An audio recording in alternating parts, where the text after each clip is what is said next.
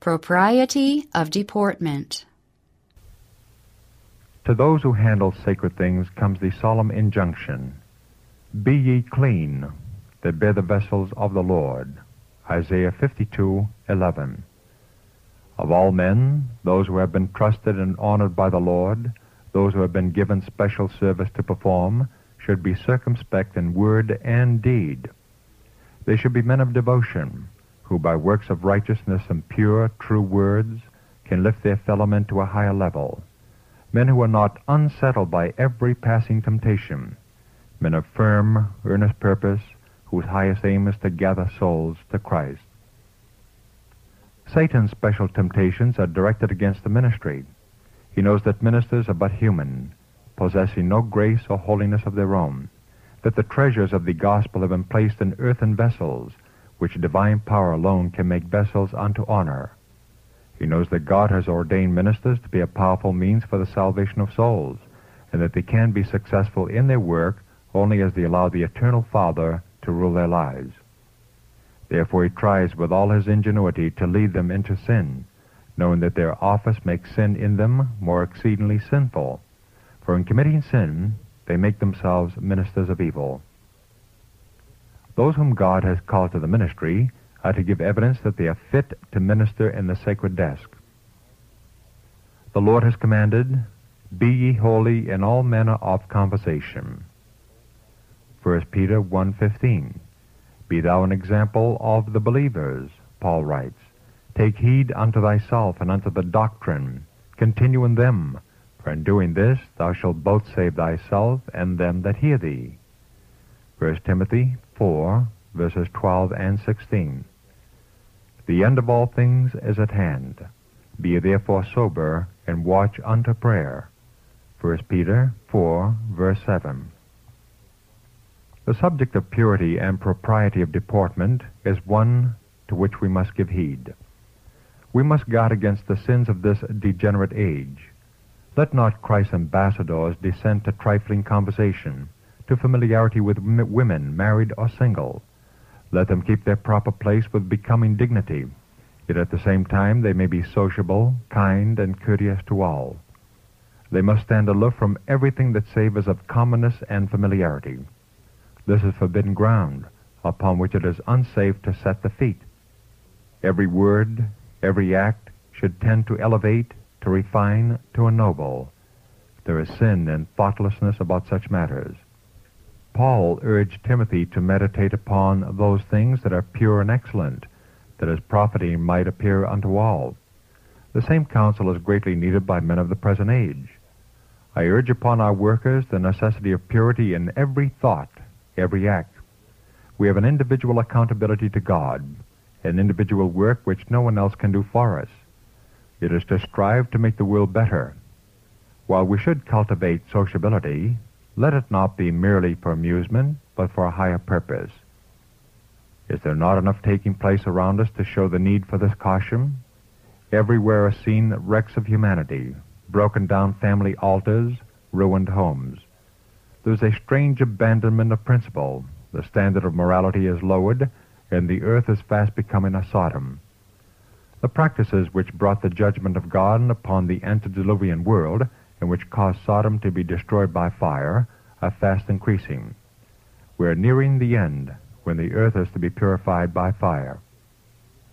Let those in whose hands God has placed the light of truth depart from all iniquity. Let them walk in the paths of rectitude, mastering every passion and habit that would in any way mar the work of God, or leave a spot upon its sacredness. It is the work of the minister to resist the temptations that lie in his pathway, to rise above those debasements that drag the mind down to a low level. By watchfulness and prayer, he may so guide his weakest points that they will become his strongest points. Through the grace of Christ, men may acquire moral stamina, strength of will, and stability of purpose.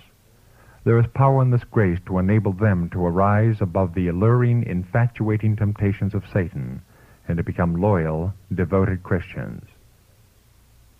Subheading, Ministers to set a worthy example.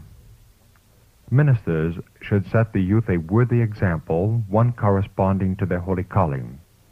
They should help the young to be frank, yet modest and dignified in all their associations. Day by day they are sowing seed that will spring up and bear fruit. They are to put away all coarseness, all trifling, ever remembering that they are educators, that whether they will or not, their words and acts are to those with whom they come in contact a savor of life or of death. It is discipline of spirit, cleanness of heart and thought that is needed. Moral purity depends upon right thinking and right acting. Evil thoughts destroy the soul, while a right control of the thoughts prepares the mind to labor harmoniously for the Master. Every thought should be brought into captivity to the obedience of Christ. The teachers of truth must be wise men, very careful of their words and actions. They must be men who will give meat in due season to the flock of God, men who will not give the least sanction to low standards of living, men who have that faith which works by love and purifies the soul from all carnal thoughts and desires. Workers of this character will not grovel in earthliness. They will not be in bondage to human beings or to Satan's temptations. They will quit themselves like men and be strong. They will turn their faces to the Sun of Righteousness, rising above all base things into an atmosphere free from spiritual and moral defilement. He who lives the principles of Bible religion will not be found weak in moral power. Under the ennobling influence of the Holy Spirit, the taste and inclinations become pure and holy. Nothing takes so strong a hold upon the affections. Nothing reaches so fully down to the deepest motives of action. Nothing exerts so potent an influence upon the life and gives so great firmness and stability to the character as the religion of Christ. It leads its possessor ever upward, inspiring him with noble purposes, teaching him propriety of deportment, and imparting a becoming dignity to every action. By what means shall the young man repress his evil propensities and develop that which is noble and good in his character? Let him heed the words, "Whether therefore ye eat, or drink, or whatsoever ye do, do all to the glory of God." 1 Corinthians 10:31. Here is a principle that is to underlie every motive, thought, and act. Unholy passions must be crucified. They will clamor for indulgence, but God has implanted in the heart high and holy purposes and desires, and these not be debased.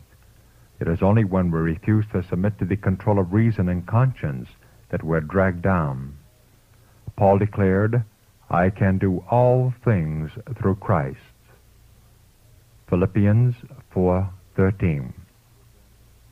If you draw close to Jesus and seek to adorn your profession by a well-ordered life and godly conversation, your feet will be kept from straying into forbidden paths. If you will only watch, continually watch unto prayer, if you will do everything as if you were in the immediate presence of God, you will be saved from yielding to temptation, and may hope to be kept pure, spotless, and undefiled till the last. If you hold the beginning of your confidence firm unto the end, your ways will be established in God, and what grace has begun, glory will crown in the kingdom of our God.